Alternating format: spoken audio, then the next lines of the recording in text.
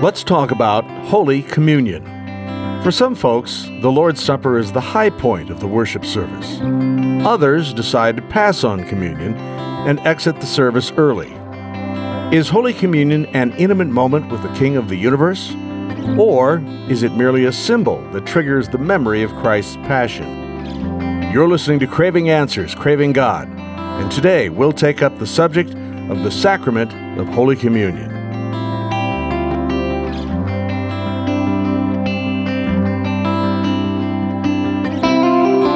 I'm Chuck Rathard with Aaron Miller. Aaron is the pastor at St. James Lutheran Church in Glen Carbon, Illinois. And a side note, here's a friendly reminder that you can access this episode as well as all of our other episodes from our website, cacg.stjamesglencarbon.org. Aaron, the word communion suggests a group of people gathered together in unity. But across the spectrum of Christian churches and denominations, there seems to be anything but unity when it comes to understanding and teaching on the Lord's Supper. What is going on? Well, people have different ways that they read the Bible. It's a good question because a lot of people say, well, the Bible clearly says that X. How come your side doesn't agree with X?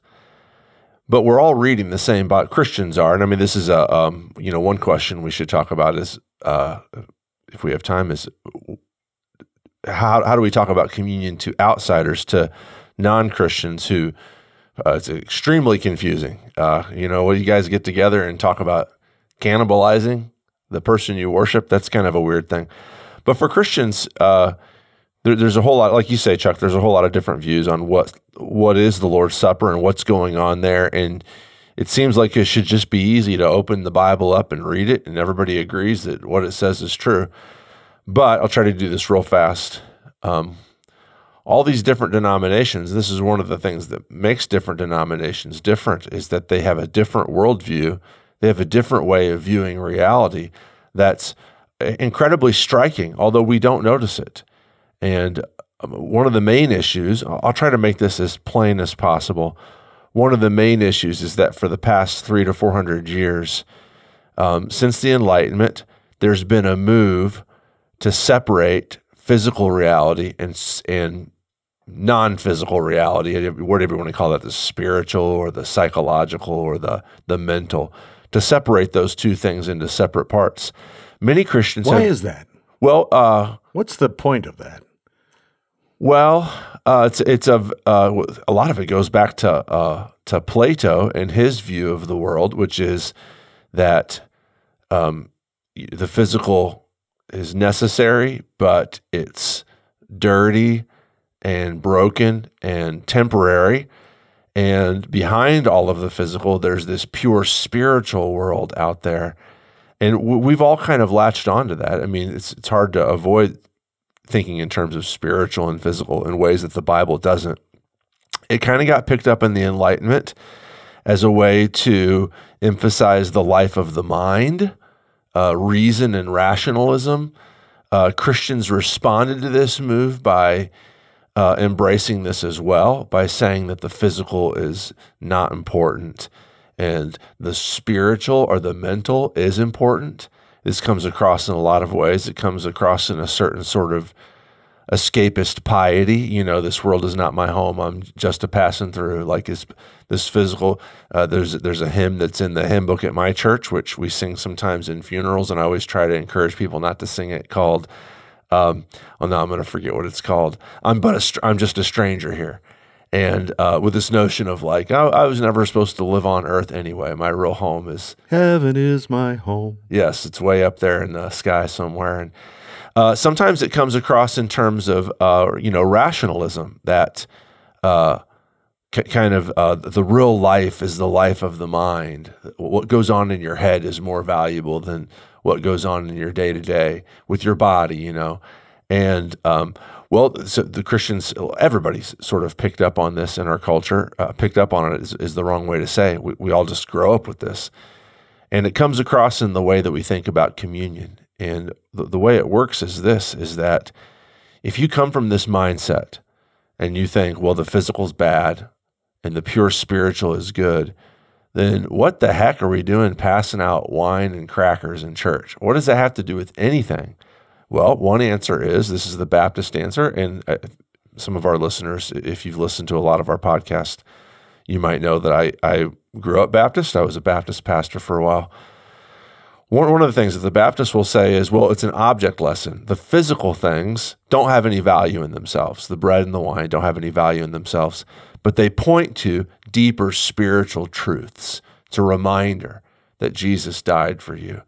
And the main thing is that you think about that. In other words, faith is valuable when it's happening in your head or in your heart or inside of you somehow. Whereas I think that's more Plato. I think that's more Enlightenment than it is Bible. I think that in the Bible, God consistently uses physical things to rescue his people, whether it's flood waters in the story of Exodus, whether it's a burning bush. Well, ultimately, God himself becomes physical. God becomes a human being. And so when I come to Holy Communion now, I come with this notion that the physical and the spiritual, God uses them together. And so anyway, to answer your question, the reason why I see Holy Communion different now than I did when I was a Baptist is not because I found some new verses of the Bible, that it's because I'm reading the Bible in a different way. Now I'm reading the Bible not as a spiritual manual to help me internally be more connected with God, but as a story of how God acts in the physical world to definitely do spiritual, in other words, Holy Spirit-powered things, but that he does use physical things. So to sum it up, you're saying that some Christians believe that Christ is really present in Holy Communion, while others say is not really present, but that partaking in the sacrament causes us to remember his suffering, his death, and resurrection. Yes. Yeah. So give me your clear position, remembering that we're talking to people who probably are from one end of the spectrum to the other on this question. Well, so yeah, what I agree with the Baptist about is that Holy Communion does help us think about Jesus, of course, but it's more than that. The language all throughout the Bible, all throughout the New Testament, I should say, is that in Holy Communion, Jesus is present and is giving himself to us. So he says, "This is my body," and I know that there are some listeners out there who will be like, "Well, that's a metaphor." Just hold on, let me run through this real quick. Jesus says, "This is my body, this is my blood." Paul says in 1 Corinthians 10:11, he says things like, "The cup of blessing which we bless, is it not a participation in the blood of Christ?" It's a participation in the blood of Christ. The bread that we break, is it not a participation in the body of Christ? So first of all, just taking it at its face value, what it means is that when we have Holy Communion, we are participating in the body and blood of Jesus. Now, my Baptist friends will allegorize that, will turn that into a metaphor. It doesn't really mean that Christ is present. It means that Christ he's here with us, but not in the way that it says, not physically. It's just a metaphor for Christ's presence with all of his church spiritually, or, if you have faith, Jesus lives in your heart, and the bread and the grape juice help you think about Jesus. And if you think about Jesus and believe in him, he's there in your heart. So it's kind of an aid. Now, I would say that's true as far as it goes, but it does not go far enough. And I'll say it this way. So first of all, you have just the plain meaning of the text. It's a participation in the body and blood of Christ. Second of all, though, I don't need to think about Jesus. That's not what I need. I need Jesus. I need communion with Jesus. I need Christ to be with me. Well, I need what parts of me need Christ with me? Well, all the parts of me. My mind does. My emotions do. My biology does. My neurons and my chemicals and my physical body, my bones and my muscles, every single bit of it needs to be saved by Jesus. Salvation is not primarily, in the Bible, salvation is not something that primarily happens between our ears.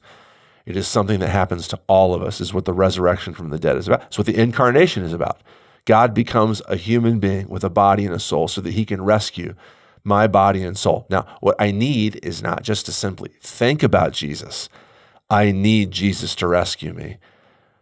The quality of real presence, the doctrine of real presence, believed by a lot of people, believed by the Lutherans.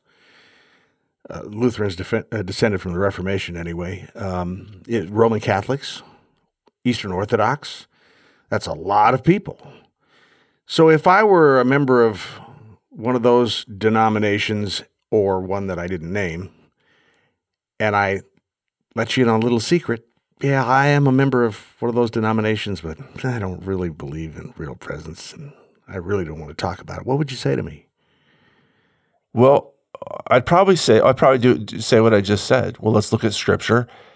The Bible always talks about communion as a participation in Christ, as an eating and a drinking of his body and blood. Okay, so there's just the plain meaning. I know there's such a thing as metaphor, but I don't think we should go to metaphor first unless we have good reasons to. Second of all, what do you need? Well, do you, along with our culture, believe that the mental and the psychological and the, quote, spiritual, unquote, is valuable, but the physical is invaluable? I would just say that's not the way that's really not what you need. You don't want your brain to fly up to heaven someday to die and be with God forever. You want God to raise your body from the dead. What you really need is God to physically rescue you, which in fact he does in Holy Communion. So what the Bible teaches about Holy Communion, that Christ is actually, all of Christ, his body and soul, are physically present for us in Holy Communion. That actually matches up better with what the Bible says our need is, which is our bodies and souls are in trouble and need saved. So, what do you need? I would say that. What are you looking for? Are you looking for intellectual help? You can have that. And that goes to your worldview. Yes, it's very, very basic. It's presuppositional. It goes back to the way that you view the world and reality. So Matthew 18 says, it quotes Jesus as saying, "For where 2 or 3 are gathered in my name, right, there am I among them." Mm-hmm. Or I might paraphrase and say, there am I really present with them. Yes. Is that the same thing as the real presence of Christ in the body and blood of the sacrament of Holy Communion, or is it different somehow? How do you compare those two things? Well, it's definitely, there's similarities and differences. So to start off with differences. One comes to us, one comes to us via the bread and wine of Holy Communion. Christ gives himself to us via the bread and wine of Holy Communion. The other one, Christ gives himself to us in Christian community. Now, these two things are bound together, which if Paul connects them to each other in 1 Corinthians 11 and 12. These two things are indissoluble. What's that word there? Indissoluble. Thank you very much. They're connected, and you can't split them there. up. No, it was good. I was glad you bailed me out. I thought it was going to be a 5-minute conversation trying to figure out what I was trying to say. Those two things go together. Now, they are slightly different. Communion. We use the word communion for both of them, like you mentioned at the beginning. Communion can be bread and wine of Holy Communion, Lord's Supper. Communion can also be the relationship that Christians have with each other by the power of the Holy Spirit, by being baptized into the same Jesus Christ. Now, that's the similarity. The difference is that Holy Communion is one thing, and communion, which is connected to it, communion with our brothers and sisters in Christ, can happen outside of Holy Communion. But in both cases, Christ is giving himself to us. He's in our midst. Where 2 or 3 are gathered, he's there. So you have many relationships. You have relationships with people here at St. James. You also have a wife. You have a relationship with your wife. They're all relationships, but they're not the same. So this is what I'm thinking, and I'm willing to be corrected. When I think that 2 or 3 are gathered together, there I am in the midst, somehow that's easier for me to accept the reality of Christ's presence there among us. But the eating the body and drinking the blood seems to me to be, I'm going to use this word, more intimate, more closer, not more closer, close. Yeah. Am I just supposing too much here? Well, the Holy Communion, the eating and drinking of Christ's body and blood ramps it up a notch. If you want, simply because you get the communion with each other with that, plus you get the bread and wine of Holy Communion. So it's a doubling of that. If 2 or 3 of, if I'm with 2 or 3 of my Christian brothers and sisters, Christ is there in the midst of us. When I come to the rail, I have that. I have the 2 or 3 of them there, plus I get the bread and wine of Holy Communion. So yeah, for sure, it's a doubling up of that. It's an intensification of that. What I don't want to do, though, is to say the one is spiritual and the other is physical. That's dividing things up. By spiritual, we biblically we mean infused with the power of the Holy Spirit, given to us by the power of the Holy Spirit. And he's involved in both Holy Communion, the meal, and Holy Communion, the relationship between the brothers and sisters of Christ. So if it's easy for us to get where 2 or 3 of you are gathered in the midst of, if we're like, oh, I can get that, a lot of times what we mean is I get it because I can spiritualize it. Yeah. Like Jesus, like he's here somehow present ethereally. And what I want to say is that that's not the case. He's there physically as well, because we're told that the church is his body by Paul several times. And what Paul means is the body of Christ is the body of Christ. Christ is physically present where his church is at. So you just had a birthday. I won't tell everybody how old you are, but you've got a few laps around the track. How many times have you said the Lord's Prayer in your life, do you think, inside of worship services or in your personal prayer life? Yeah, I wouldn't. I'd have to do a lot of math. Yeah. Lots of times. Yeah. And there's a danger that the next time you say it, the words might come out of your mouth and you might not even know what you're saying because it's something you've done so many times in your life. Yeah. Let alone what you mean by what you're saying when you say the Lord's Prayer. What about Holy Communion? For those who are listening to us who've been to Holy Communion over the course of their lives, hundreds, maybe even thousands of times, is there a chance that you could take what you've described as a really important moment and just sort of play it down? Sure. I mean, yeah, sure. Things can get old if you do them thoughtlessly. You can get monotonous. You can get where you're not. I don't know about you, but when I do things a lot of times, it seems inevitable that it will be thoughtlessly at some point. Sure. This is actually one of the arguments against having weekly communion. My church celebrates communion every Sunday. I know I was talking to a Baptist friend recently, and she told me that the church that she's a member of celebrates communion once a quarter on a Wednesday night during the quarter, never on Sundays. It's not all that long ago that Lutherans communed once a quarter. Yeah. And then Lutherans in our area here. Yeah. And that one of the reasons is you wanted to stay fresh. I was at a church prior to the church I'm at now, and actually just before, as I was coming to that, right before I came to that church, they had transitioned from having communion every other Sunday to every Sunday. And there was a significant number of people who said we need to keep it every other Sunday because it'll just get old. But you don't want it to get old. Be mindful, be thoughtful. But honestly, I wouldn't say I kiss my wife a lot, but maybe I should stop kissing her so it's more special whenever I do kiss her. That's kind of a ridiculous thing to say because it's a relationship, right? I mean, and do I want to be mindful when I'm hanging out with my friends? Of course I do. I want to listen to their stories. If I find myself mentally drifting, I don't think the solution is to cut them off for a few weeks. The solution is to hey, it's pretty special having friends. It's pretty special having a spouse. Lock yourself in here, Aaron. Don't take this for granted. But honestly, at the end of the day, too, if I have a conversation with my wife thoughtlessly, it's still a conversation with my wife. The burden is not on me to this conversation only has value if I pay attention to every word she says. Just being with her is the thing. And sometimes our conversations are boring and sometimes they're interesting, but being with her is the thing. And Holy Communion is the same way. Holy Communion doesn't have value because it's stirring up deep thoughts in ourselves. That's kind of drifting into the Baptist view of communion.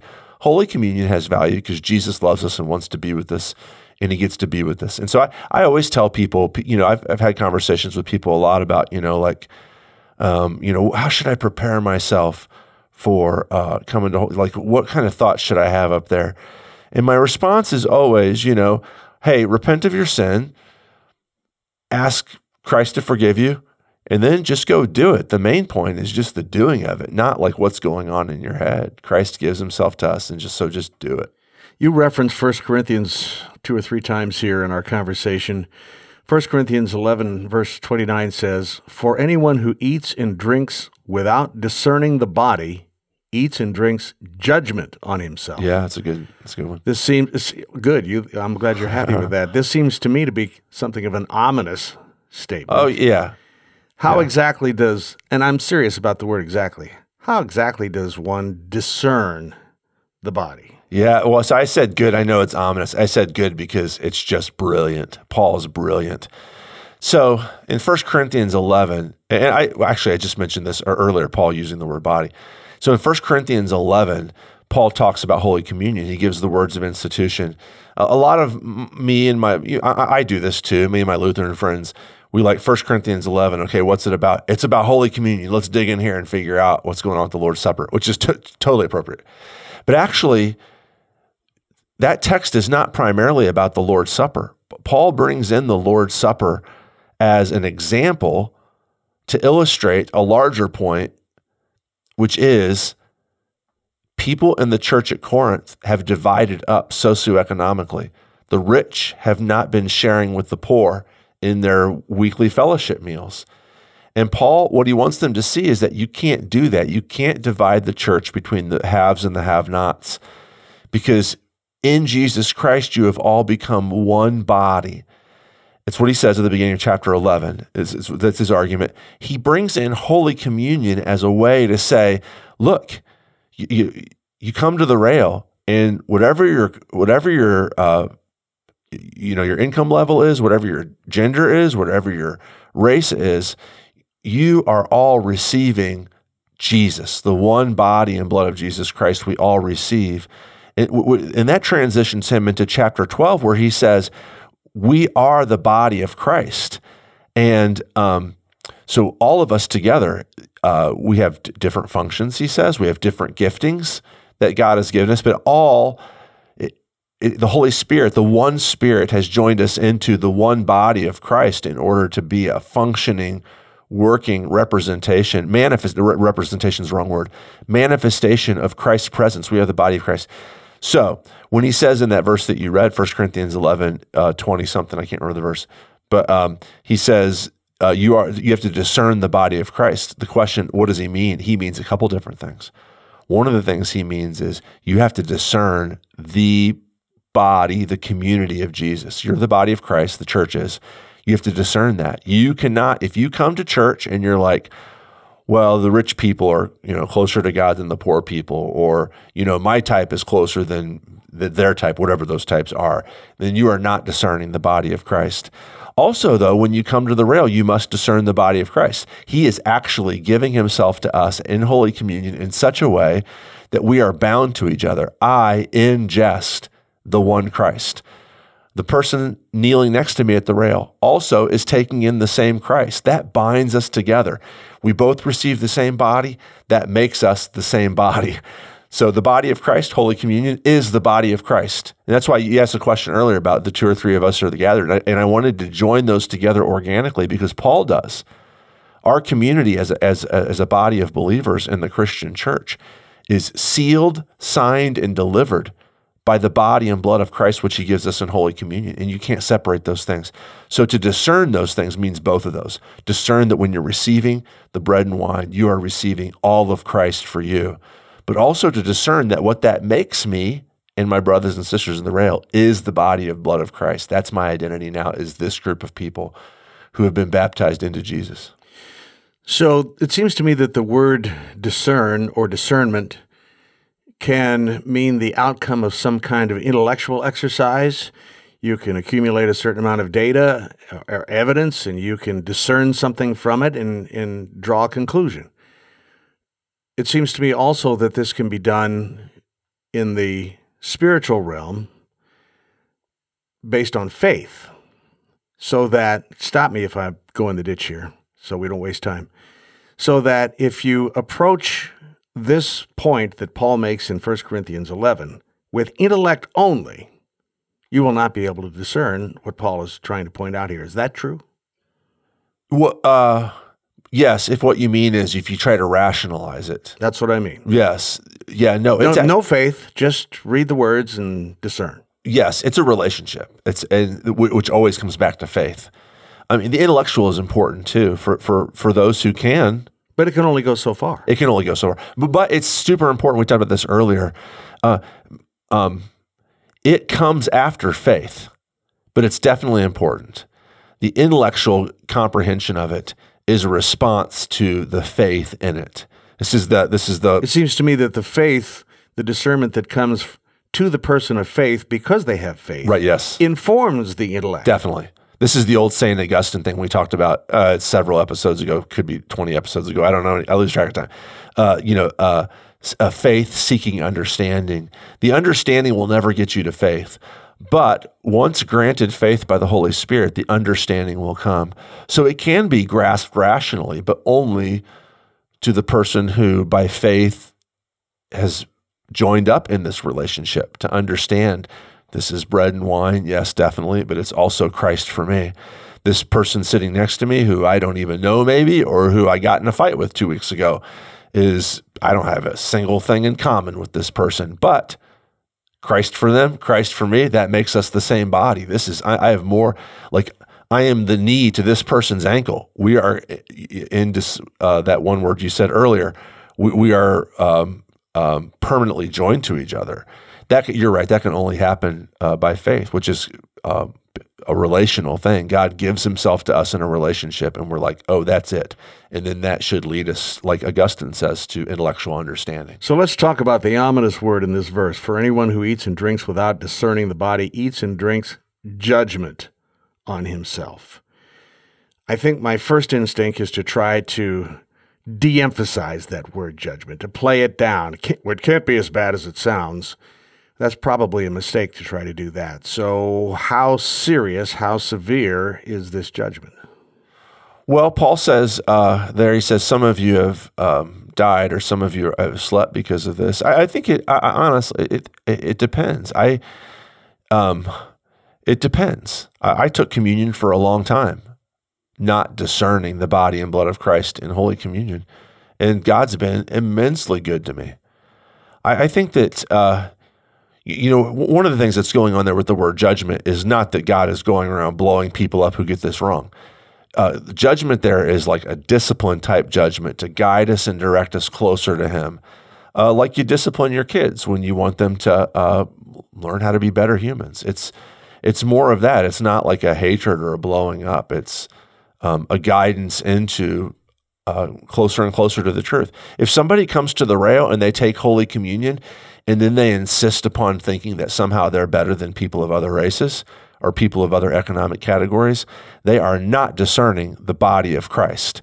And God's going to take care of that. If they belong to him, he is going to weed that garden. He is going to purify that person. He's going to sanctify them, whatever it takes.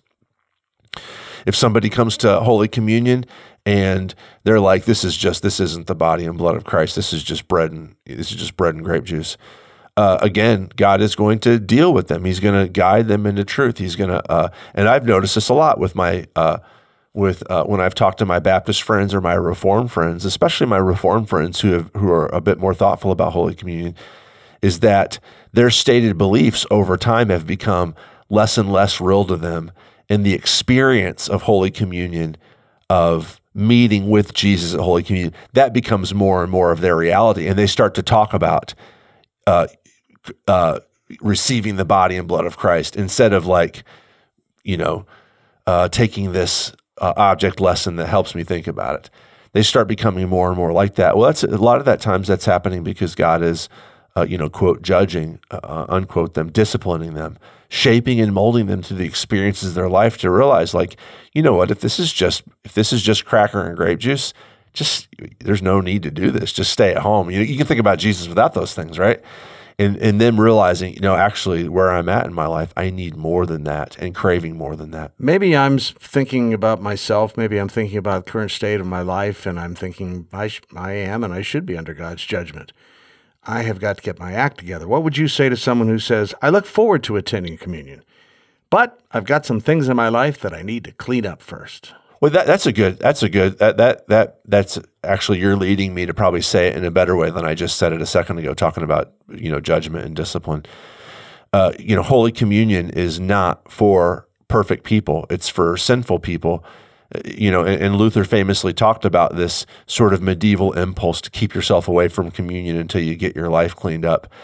Sort of this notion of like, well, I can't meet with Jesus until I kind of repent and get right with God. And not get repenting and getting right with God, definitely valuable things, but you can't do that in order to receive communion. You need communion in order to do that. And so when you come to communion as like, God, I need you. I need your son Jesus here to help me repent. That's the right way to do it. If you come thinking like, I need to repent so that I can earn communion, that's actually deeply unbiblical. Christ died for sinners. He died for sinners. He gives himself to sinners. Nobody needs communion more than the incredibly sinful person. And I was just talking to a group of seniors at our local Lutheran high school recently about, who do we keep away from communion at my church? And the answer is not a single person in the world who says, I'm a sinner and I repent. And I believe that this is Christ for me here in Holy Communion. I would never say like, well, you commit this. What sin do you struggle with? Like, oh, I have a list of 4 or 5 sins that if you struggle with this, you can't. If somebody came to me and said, I'm cheating on my wife, can I take communion? I would say, well, are you going to repent? Are you repenting? Are you repentant? If so, yes, absolutely. This is the Holy Communion was made for adulterers who are repenting. Somebody comes to me and says, I've murdered somebody. Do I withhold communion from them? Absolutely not, if they're repentant. And we can talk about what it means to repent of murder. Different program. Yeah, different program. But I would never be like, well, you probably need to do your time first, go to prison, then we'll give you communion. I would say, no, if you're repentant, you, my murderous friend, need communion more than anybody. Christ is dying to give himself to you, quite literally. And come here and receive this. This is for you. So if you're feeling like, if any of our listeners are ever feeling like, I don't know if I'm worthy of this, that, my friend, makes you worthy. What would you say to a person who believes that by going to the Lord's Supper, he is satisfying the command, quote, do this as often as you drink it in remembrance of me, and by going to communion, thereby earns some portion of God's favor by his obedience? Oh, I just say, well, yeah, you're supposed to go to communion, but you're kind of missing the point. The point isn't it's a relationship. The point isn't fulfilling a command. Paul says in Ephesians that husbands are supposed to love their wives, but I don't hardly ever kiss my wife and think, okay, I fulfilled that command, and now I've earned her favor and God's favor. I kiss my wife because it's fun to kiss my wife. And it's that relationship where it's happening. Now, if I'm not kissing my wife, then somebody needs to tell me, hey, you need to love your wife better. But I don't kiss my wife in order to fulfill a command. I kiss her because that's the kind of relationship we have. I hang out with my friends not because like, well, okay, check that off. Hopefully they like me. I hang out with my friends because it's fun to hang out with my friends. And I come to Holy Communion for basically the same reasons. You come to Holy Communion not because there's some, not because you're not checking into work. God doesn't have like a clipboard where he marks you off when you come. He wants a relationship with us. And when we come and we hang out with him at Holy Communion and he gives himself completely, all of himself to us, that's the relationship that's happening. That's where it's at. You just said he wants a relationship with us. So I'm guessing, I don't have any data to support this, but I'm guessing that most of us, when we think about the Holy Communion possibility moment, we think about it beginning with ourselves. God is in the distance, or maybe God is way up high, and so I come to Holy Communion, I sort of present myself to God, and then when I'm done taking Holy Communion, I go back and sit down. Let's look at it here in our last question. Yeah. He desires a relationship with us. Right. So Jesus Christ suffered, died, and rose again so that he could have what he wanted, a relationship with those expelled people from Genesis chapter 3. Yeah. Could you address that? Help me see it from his perspective. Yeah. There's a place in the Old Testament somewhere where after they got out in the wilderness, after the Exodus, they got organized with 3 tribes on the north and 3 tribes on the south. This wasn't just being with his people. It was organized. Yes. It was intentional. Yeah. Can you put all that in our final answer here? Yeah, I think that's a great place to end. And that comes back, Chuck, to your question about coming as, doing something to gain God's favor. And this might be the most helpful thing that you and I can say to our Baptist and Reformed friends who are listening is, there's a word in German Lutheranism called Gottesdienst, which just means God's service. And what's behind that word is that the worship service is not us serving God, not us coming to do things for him, to give him money, to sing some songs, to listen to a sermon, to obey that command about, as often as you eat and drink. I remember when I first heard this, and I was literally stunned to learn what you're describing right now. Yeah, it's not, worship is, we do not come to the worship service to serve God. We come to the worship service because it is God serving us.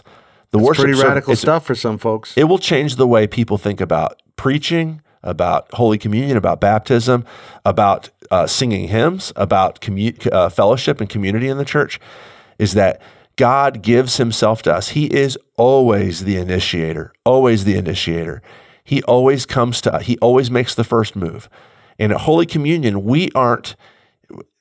the whole church service actually is God rending the heavens open and breaking down the barrier between eternity and time, between infinity and finite space and time, and coming down here with us and giving himself to us.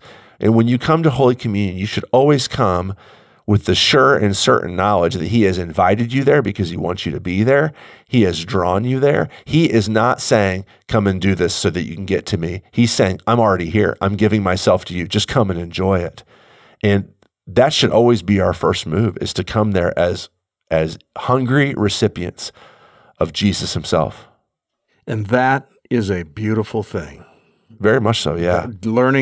Reversing that all the burden is on me, so and God is liberating, passively watching how well I do it, to him actively serving the people that he has brought to himself. And it changes the question to the question of how do I do communion right? That's the wrong question. Yeah. He's already giving himself to you. You can't mess up here. All right. Thanks for listening to Craving Answers, Craving God, here with Aaron Miller. He is pastor at St. James Lutheran Church in Glen Carbon, Illinois. If you'd like to express your opinion on this show, you'll find a comment option at the bottom of our episode page. If you enjoyed this edition of Craving Answers, Craving God, please tell your friends about us. And on our episode page, you'll find a place where you can leave a comment. I'm Chuck Rather.